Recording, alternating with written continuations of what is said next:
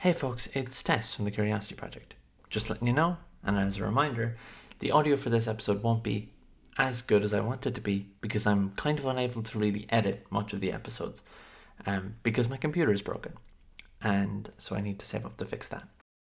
As a result, I don't really have a headphone jack, and I can't manage things like audio levels outside of one half-functioning speaker. I hope that's okay. Still, this conversation is awesome, and I know you're going to have a good time.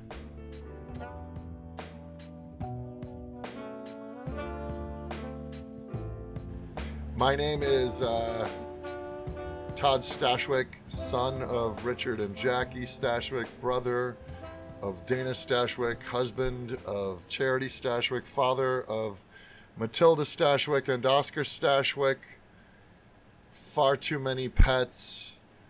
I'm an artist, not of the painting kind, but of the other disciplines, sort of acting and writing. I draw. I am carbon-based. I'm phylum Homo sapien, I believe.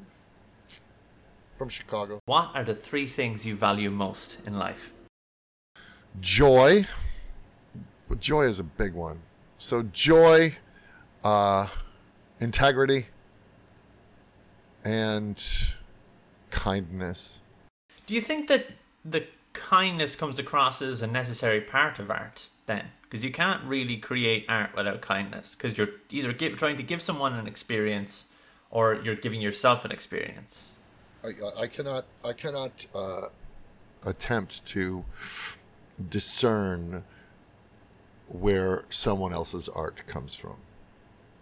So I couldn't say, yes, you cannot do art without kindness. I couldn't speak to that because I'm sure there's been a great deal of art that has been created to deride, to harm.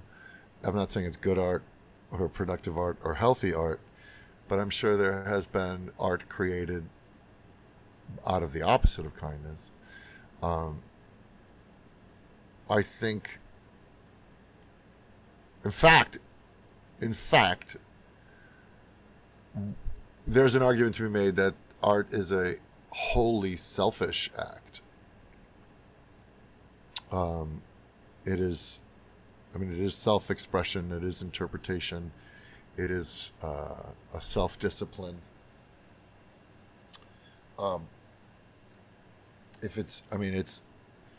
guess there's, my sister-in-law is she's a baker, a pastry chef. She makes ice cream. She's got an ice cream shop in Maine called Morton's Moo. Her name's Molly. It's called Morton's Moo.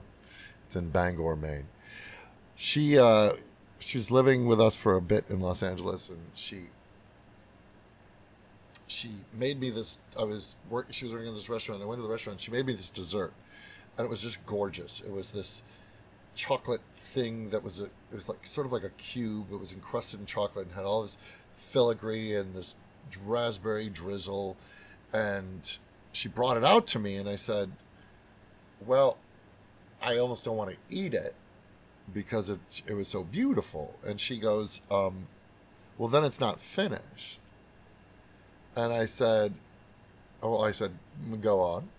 She goes, well, it's a 3-part, like this piece of art is in 3 parts. It's what I'm doing in the kitchen, and then it's you witnessing it with your eyes, and then this piece of art is not finished until it is consumed, literally consumed, like by my mouth. And so I found that fascinating and just a way to approach a lot of art. But the first part of the art is a selfish act. I am doing something that, what I'm going to say brings me pleasure, even though one would say art could be painful for somebody else to get it out of them. But catharsis is always, I think, a healthy act, right? So you're getting something out of yourself and you're putting it out in front of you. The dreamer examines his pillow, as they say. Um, so you're getting it out of you, and then, like you said, the kindness part of like you're making it for somebody else. But I think initially you're making it for you. Yeah. Is that a form of self kindness, or is selfishness? I well, selfishness is not. I mean, I'm not going to appraise all selfishness as saying it's all bad. Like, like turning one's attention on themselves and doing something for the gain of oneself isn't always a negative act, right? It can be a positive act. Working out at the gym is something you do for yourself. Read a book is something you do for yourself. Now the benefits of, there's a house fire and now I'm stronger to lift that girder off my child before so I can get her to rest. Like, or read a book. Well, that inspires me to tell a story, or I've found empathy in a character and whatnot. But what was the question? So selfishness isn't necessarily a negative thing. I've just been on these kind of meditations of kindness recently. Yeah, I love it. Because, to be honest, I've always described myself as like a kind person, even at times in my life when like I was, angry and bitter and like resentful of things around me. Sure. Like being queer is an existence intrinsically linked with suffering. There's no escaping that. It's joy. Why is that? We don't live in a society that fully understands what it means to be queer. We don't. And so I grew up with a lot of misconceptions about what it means to be queer. And so you realize that you are something that you do not understand. And you either reject that reality, which is the kind of primary reaction of a lot of people, myself included. Like, I don't know if I agree with this. I don't know if I want this to be true. But it is true. You can't change kind of who you are, and you have to just accept that. And it is a process of catharsis where you get to the end of it and you go like, well, I am who I am because of all these trials and tribulations. But I've realized recently that with all of the kind acts that I do for other people, I've not been kind to myself. I am not a kind person to myself. I'm very hard on myself. If someone treated me the way that I sometimes treat myself, I would not simply hang out with them. I would not interact. I would not engage. And so when you said kindness, it just kind of sparked something in my head. Like, well, is being selfish, is the creation of, like, this show is my ultimate gift of kindness to myself. Being able to interview people and give gifts to like myself and to the people that are on the show sometimes, and the people that send me kind messages about the show. But does that compensate, I guess, for the mountains of shit that also exist? Well, it's first, like, we are in a fascinating philosophical state in that we are born into this world. The only owner's manual we are given is the experiences that we have just being in our bodies, and then that which can be relayed to us from people who've come before, right? So I don't intrinsically understand how my blood exchanges oxygen.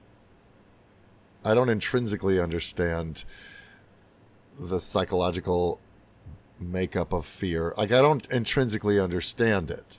I experience it. Like I know that something's happening, and then if I want to dig deeper onto the causes and effects of that, then the second part is, which is actually the first part, which is that which we experience ourselves.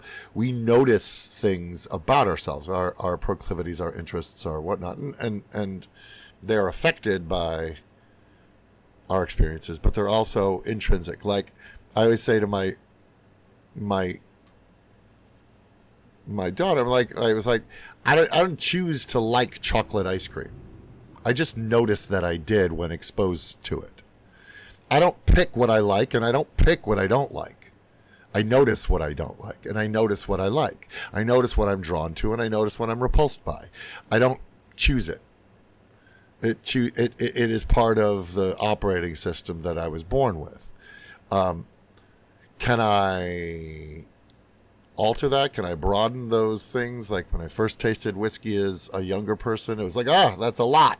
That's extra. I don't know what to do with that. But I also I didn't intrinsically appraise it as I don't like it immediately. I'm like, well, it's not a physical experience I'm accustomed to, but I don't hate it. And so I would know that if I hated it, right? Because then intrinsically, I don't like watermelon. Like I don't like eating it. It bugs me when I bite into it. I don't like it. So when we talk about noticing who you are, whether you're queer or straight or trans or any of it, right? We notice that about ourselves. We notice that's how we were born, and then the world, unfortunately, those that came before us, have laid out an operating system for society. They've laid out this operating system of what is good and bad, what is male and female, what is acceptable. I mean, we live in my country is upside down right now with racial relations, with LGBTQ relations. It's upside down. It's just it's in. I think it's an extinction burst. Do you know what an extinction burst is? Okay, an extinction burst is when you are trying to curb a behavior in a child, so to say. You're trying to curb a behavior in a child.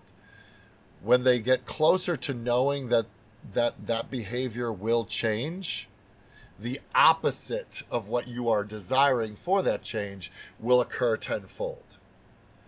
So you get an extinction burst. So it's like it's time for bed. Your bedtime is 9:00. The kid knows that. And then at 8:25, they are running around the house because they are trying to run away from the inevitable change that's coming. Right? So it's a growing pain. It's a growing pain of behavior. So I think all of the turmoil that's going on with our society, with MAGA and all of this crap that my country is going through, a lot of the conservative end of crap, I think it's a death rattle of, the future that we all deserve. And I think there are people freaking out about the change that is going to happen. It's going to happen. There is a side of history. It always tilts towards the correct, the compassionate, the kind. It just takes longer to tilt there. But we're getting there. We're getting there. And where we are now is better than where we've been, and where we were then is better than where it was before. And so it's getting there. I don't remember the question, but it's an interesting tangent. I just went from chocolate ice cream to LGBTQ rights. So, Question 3 is, tell me a memory that shaped you. Memory that shaped me. There's so many. I'm old, so there's a lot. One time, this is one, because I've told others in the past, so this is an interesting one. And it goes to kindness, and it goes to a confusion that I have in life. I was hanging out with a friend. I couldn't have been more than like elementary school. And I was hanging out with a buddy, and we had collected little frogs. We had found little frogs, like little peepers. And I was going to bring them back. And one of my friends wanted the one that I had. And I was like, I'm just going to bring it back to my thing. I found this one. He's like, no, I want that one. I'm like, you can't, I can't, I mean, I could give it to you, but I was little, or I was maybe 9 or 10, if that. I'm like, I don't know. And he was walking my bicycle because I was holding the frogs.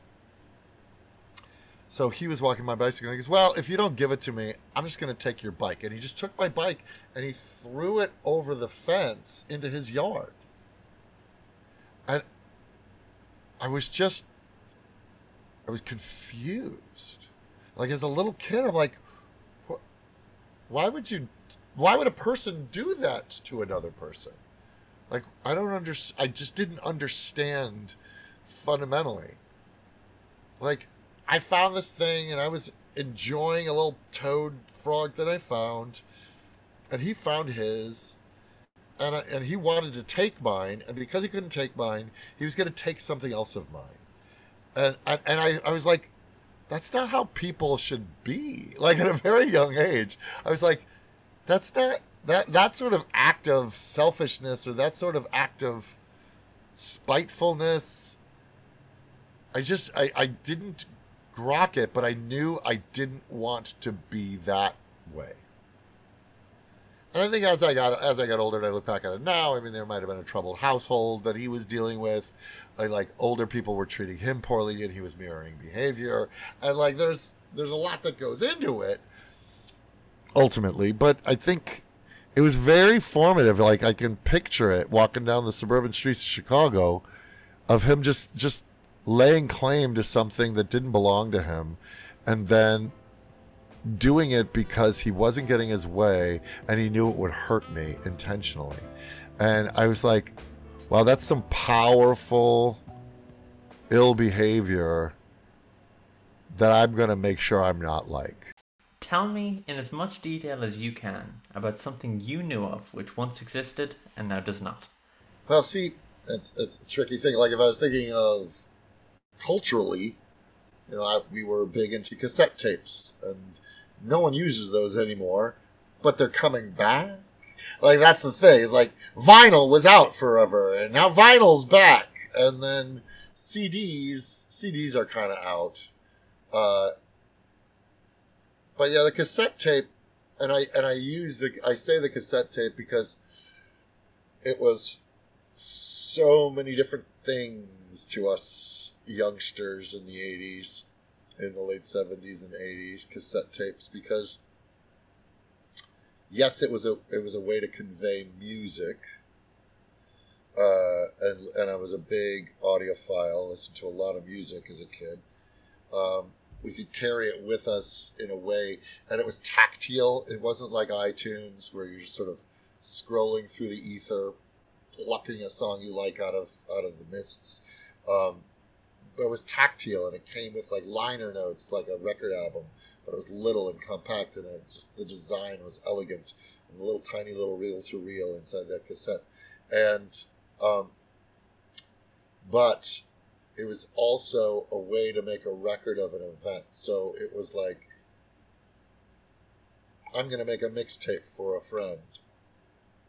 I'm going to make a mixtape for a road trip. Like this was a thing. Now we make playlists on iTunes and whatnot, which is the same concept, but nowhere near the labor, which is you put the record on and then you set the thing and then you hit record right as the record starts playing, or you have a 2-disc set and then you have to record it off of it. It was you took an evening or a week to make a mixtape. So it was you were curating and you were living inside your music and linking songs together in a way that was meaningful to you, and then you would, like you were saying at the beginning, art is an act of kindness. Then you would give that to somebody. You're like, here's a piece of my soul. The songs in the order that you're going to hear them are going to tell you something about me, and I made that for you because it's important for me to have you know more about me, and I also want to entertain you. So that was the thing. And then the other thing was a blank mixtape or a blank cassette tape. My cousin and I, we would make little radio adventures or do little comedy bits and record them. And that act, like I said, the tools have changed. People are still doing it through YouTube and whatnot. But there was something really analog and lo-fi about doing it with your cassette tape player and your little plastic cassette. That was pretty cool. I actually tried last year during the pandemic to find a cassette player and cassette tapes. I just couldn't find one for any reasonable cost. It was like, this sucks. Because I agree with you. There's something... I prefer to do things in a manual way.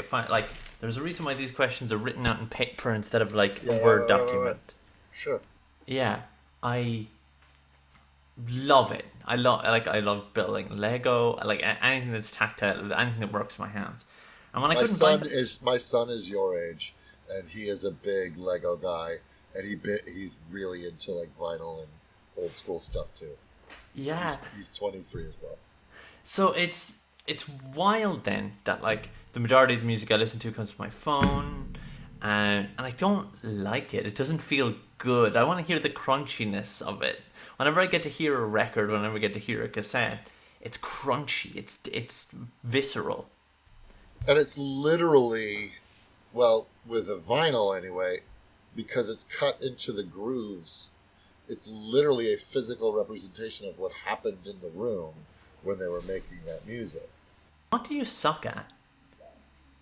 So much. So much. I cannot play musical instruments. I can noodle on a ukulele, barely. I can't read music.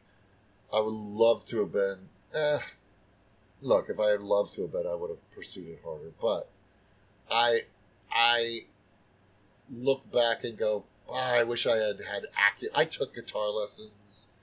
I took ukulele lessons. It just doesn't stick. I suck at that kind of hand-eye. And then, like, I can strum a tiny little tune on a ukulele, but my big dumb fingers get in the way. And then try to sing while I'm doing it? Nope. No. So when I see people that can play an instrument, it makes, well, A, I love that they're doing it. And B, I'm like, that is a superpower that I just do not possess. What are you great at? If I have a master's degree in anything, it would be improvisation because of the amount that I have, the 10,000 hours that I've put into it. I've spent a lot of time on stage in front of people making shit up, like improvisation, but more to collecting while I'm improvising, collecting the information that is brought out by other people and finding ways to thematically tie it together. Like, I would say that in the improv groups that I was in, I was always the mathematician. I could go, oh, great, and add up what other people were doing and have it kind of land in an interesting, metaphoric, theatrical way that you go, oh, wow, that added it all up. I mean, that was sort of my ninja skill as an improviser. And I had an improv school for many years and taught it. I've performed it in different parts of the world. And now I play a lot of Dungeons and Dragons, and so I'm a DM, and there's a lot of improvisation to that. So I would say if you're asking me to answer the question, what am I great at, skill-wise, it's improvisation. But it's not. I'm not like Robin Williams or Jim Carrey are great at ad-libbing, like really quick, like my skill set of improvisation requires other people to make it happen. Like, to me, improvisation is a group sport. And I love the input from that. That's what feeds me. And then I'm able to take all the things that I'm given and be able to make a quilt out of it, right? Give it shape and shape it. So that helps with writing because I'm able to retain information that was some people may have forgotten, but then I'm able to bring it back at the end and kind of make things make theatrical sense. I would say that's a big skill that I have, and I've used it to great. The other thing that I'm great at is I'm not cynical. I'm great at not being cynical. I don't disparage. I don't disparage, and I don't. And look, knock on wood, I don't suffer from depression. I haven't, and I recognize that is both a clinical disorder as well as a circumstantial disorder, and however people come upon depression. I'm humbled by the mountains people climb with it, and it is not something that I have had to endure personally. That being being the case, that makes me the optimist in the group. I am there to cheerlead and stay plucky and fleet of foot, and moving forward. We have a lot in common. I've realized over the course of this interview, because I am a DM as well, and that's like my skill is being able to remember the things my players forgot they said and going gotcha. But it's interesting that at the end there you went like, I haven't suffered from depression. This allows me to be optimistic. There's this kind of concept in storytelling, like the wounded healer, or like the you see it in the TV series like Band of Brothers. You ever seen Band of Brothers? There's that episode with in this episode, there's one episode which is set specifically in this frozen forest, and it's my favorite episode of the show, and it's from the perspective of a healer, and the healer is just obviously from being a healer more very traumatized and stuff, but is doing his best to like healing people. And I resonated very heavily with that because I do suffer from depression. I have depressive anxiety disorder, so that not not an amazing thing to have. And you didn't ask for it? No, you just noticed that you have it. And yet I am the optimist of a lot of friend groups I'm in. And this concept of like the wounded healer, the person who is like struggling quite a lot themselves, but not that it's my job to be optimistic, but I find that I can either labor in my own despair, I can find the tendrils will drag me down, or I can at least uplift. And I truly believe that in uplifting you bring everyone up. Uplifting is of course, and so. Of course, it's super interesting to hear like the opposite perspective and yet the same goal of like it also could be like look, I've had my share of loss and suffering in my life. I haven't. It's not like I've been immune to adversity. It's just not been something that was met with. It was not something that was met with an operating system that had depression woven into it. So I lost my dad 2 years ago. That's a thing that happens to people. And so I recognize that. Was I sad? Yes. Am I still sad? Yeah. But if I suffered from depression, the reaction to that very natural occurrence in life could be possibly very different than so thereby the grace go I am fortunate that I don't wrestle with those other demons when I'm wrestling with external ones. I mean, I'm not saying I don't have doubt and I don't have insecurity and I don't have all of those things. What I don't have is depression, which is a very specific thing. What fascinates you? This sounds so lofty. The mind of the artist, in that I'm fascinated because I consume a lot of art, whether it's music or D&D or books, comic books. What fascinates me is how a person can take the raw material of experience and then assemble it in a way that codifies their experience and how they want to communicate it in an entertaining way. So when I read a book or see a movie, like a Paul Thomas Anderson movie, when I watch There Will Be Blood, I'm just agog at how he was able to codify the story he wanted to tell, and then what Daniel Day-Lewis did with it, and the cinematographer, and all the pieces come together. That fascinates me, of how you can reflect human experience in so many varied ways. Whether I'm listening to a song, listening to the Beatles,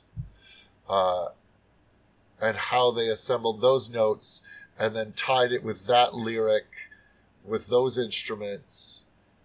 I find process fascinating. So I watch a lot of like behind the scenes stuff, process of like, oh, this is how we came up with, this is what inspired Batman. This is what inspired Superman, or just reading Tolkien and how he assembles a sentence and what words he chose to use when.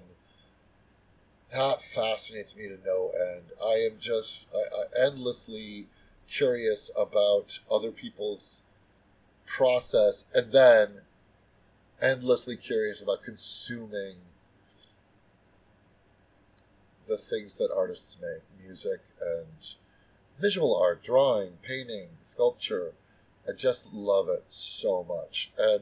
And right now, the thing that I've been fascinated by is the underlying systems for D&D and how they shape story. So literally how the dice determine the shape of the story. So taking math and combining it with improvisation and preparation, lore, character creation, motivation, setting, and then how you allow the randomness of a dice roll, combining that with your stats, and then like it's so fascinating to me right now, and I'm deep diving on it. Improvisation used to do that for me too, and this is just taking that art form and applying it to a different craft. I'm currently a player in a Curse of Strahd campaign. Fun. Nearing the end, I'm playing a Warlock Paladin. Not doing Hexblade because I wanted to do something different. Because everyone, Sure. if they're gonna do it, they usually do Hexblade. But and my character originally was supposed to be this like stoic paladin. She was supposed to be very withdrawn and different from the party. And because of the dice rolls that I got very early on, she's just like the worst socially most awkward person that has ever existed. Like, she accidentally, and spoilers for Curse of Strahd, she accidentally reveals that Van Richten is in Barovia, and she does that to Strahd, and she's like, oh no. And I'm like, and I seem to, as a person while I'm playing, embody this character and her stupidity in a way that's really entertaining and like wonderful. And all of that happened just because when I was rolling at the start to intimidate and to persuade, it was just crap. She was just rolling terribly. We're coming up to the end of Curse of Strahd now, and I was actually saying this on Twitter. I'm looking at getting like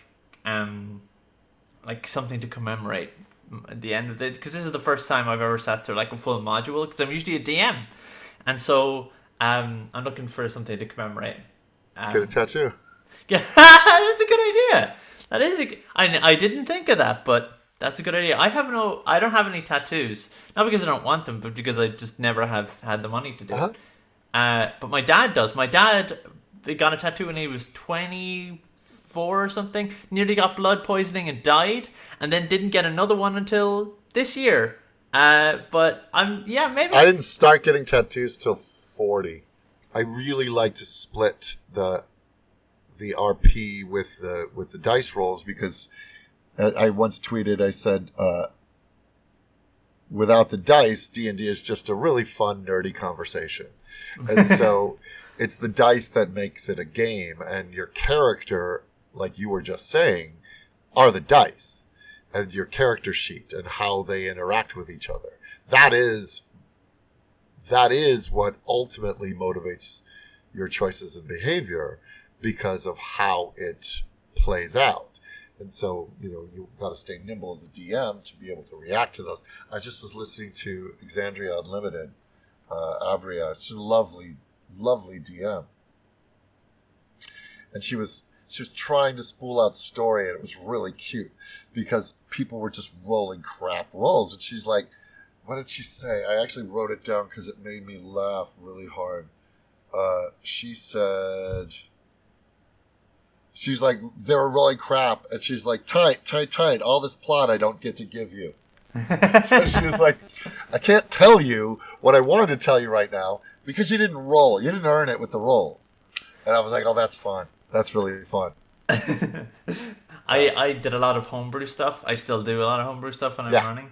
And yeah, when my players don't run something, what I do is if they roll poorly, I don't not tell them. I just come up with like a perception that they could have of the situation that's just completely wrong. Oh, no, I think there's a way to well, there's also a way for them to be tantalized and frustrated about what they're not getting.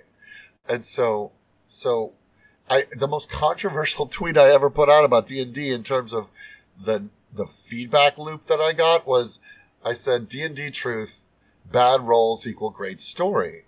And people were like, jumped on me, like, no, actually, the game system doesn't allow for that. There are other games that allow for that, and that's not inherent in Dungeons and Dragons. And I'm like, all right, don't let me take out Dungeon Master's Guide because it's actually in there, and it literally says, here's ways that you can spin bad rolls into. I'm like, if you think bad rolls don't equal good story, then that's on you as a DM. Yeah, totally. Or agree. as a player. Like when my players roll a critical fail, I make them tell me how badly they screwed up. I make them entertain us all with their foolery. And it's a blast. It's an absolute blast. What piece of media should everyone consume?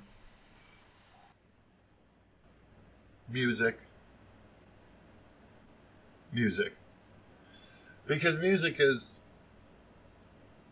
the shortest connection to emotion because it need not be bothered with words.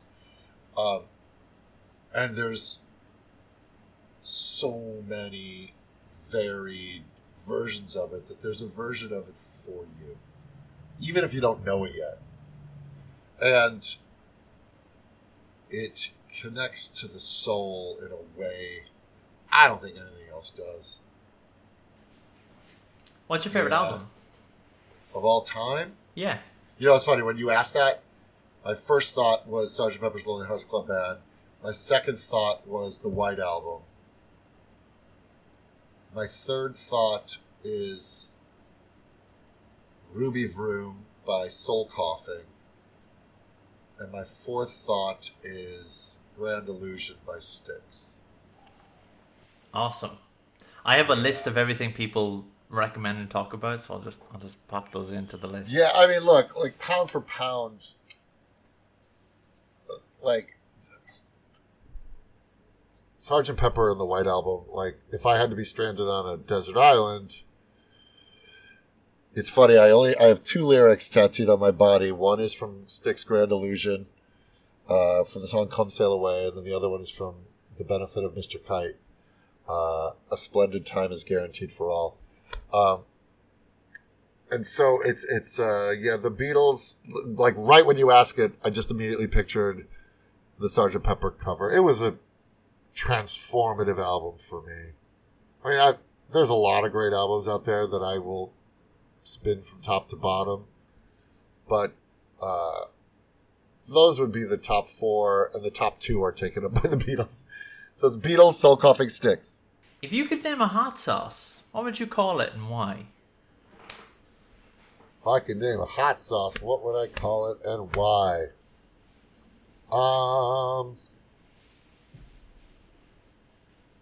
What would I call it? That's a great question.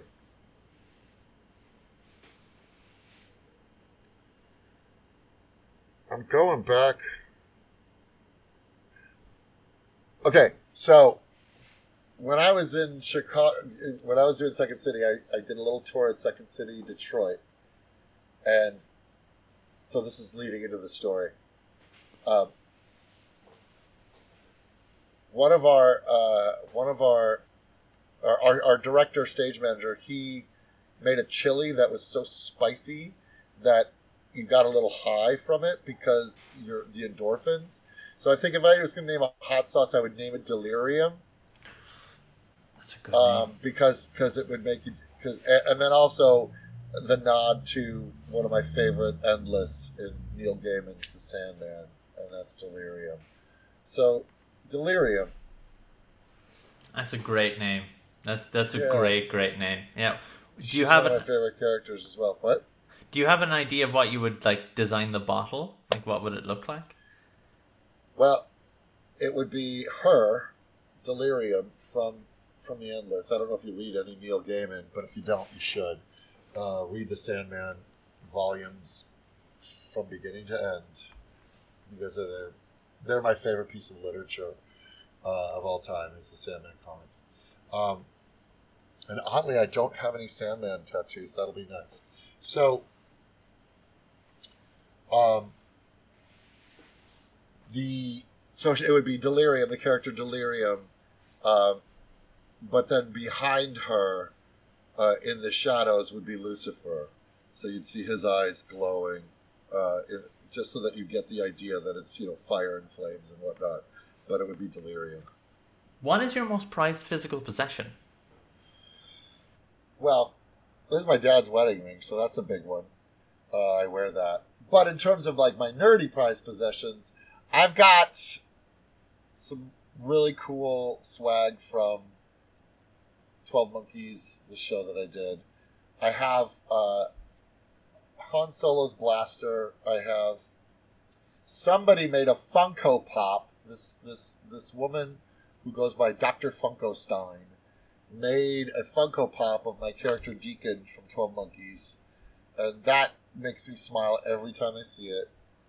I have the original pencil sketch of Star Wars #2, the Marvel comic cover. So the original pencil sketch of that cover, and that's pretty wonderful too.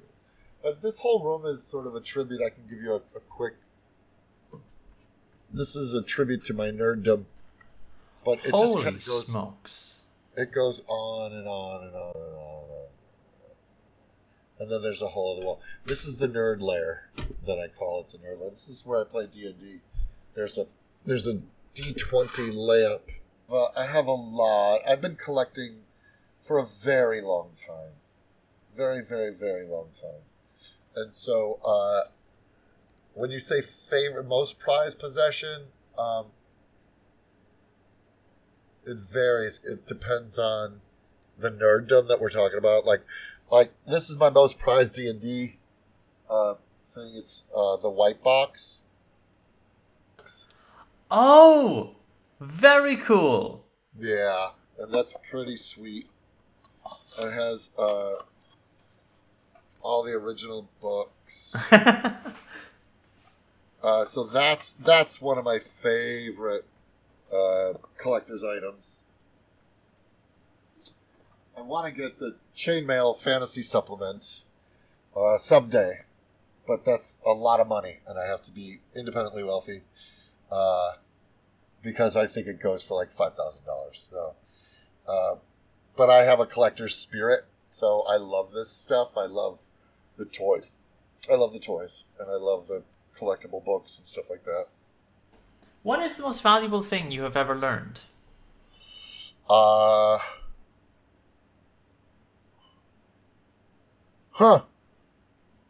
Yeah, the Moulin Rouge just comes to mind, which is to love and to be loved in return. The love you make is equal to the love you take. I mean, these are cliches, but it's the most valuable thing I've ever learned. It always just comes back to kindness. Treat others the way you want to be treated. It just seems cliche, but it really kind of takes care of everything. Because even if I'm treated poorly, if I behave with kindness, then like my ledger is clean and I feel good and okay. Like I'm not a spiteful person, I'm not a vindictive person, I'm not I'm sure I've behaved selfishly, I'm sure I'm a human being, I'm sure I've behaved poorly and thoughtlessly in my life. I guess to say thank you and I'm sorry. Like, in this life, be grateful and own your mistakes, right? How do you feel about death? I don't know. I'll let you know when it happens. That's a good answer. Yeah, I mean, I like, do I want it? Nah. I would love to live forever, I think. I mean, I don't know. Like, I don't have any, I place zero value on what happens to myself after. So I place so much value on how I am now. It's precious and amazing and wonderful, and I need to drink from the cup and live the life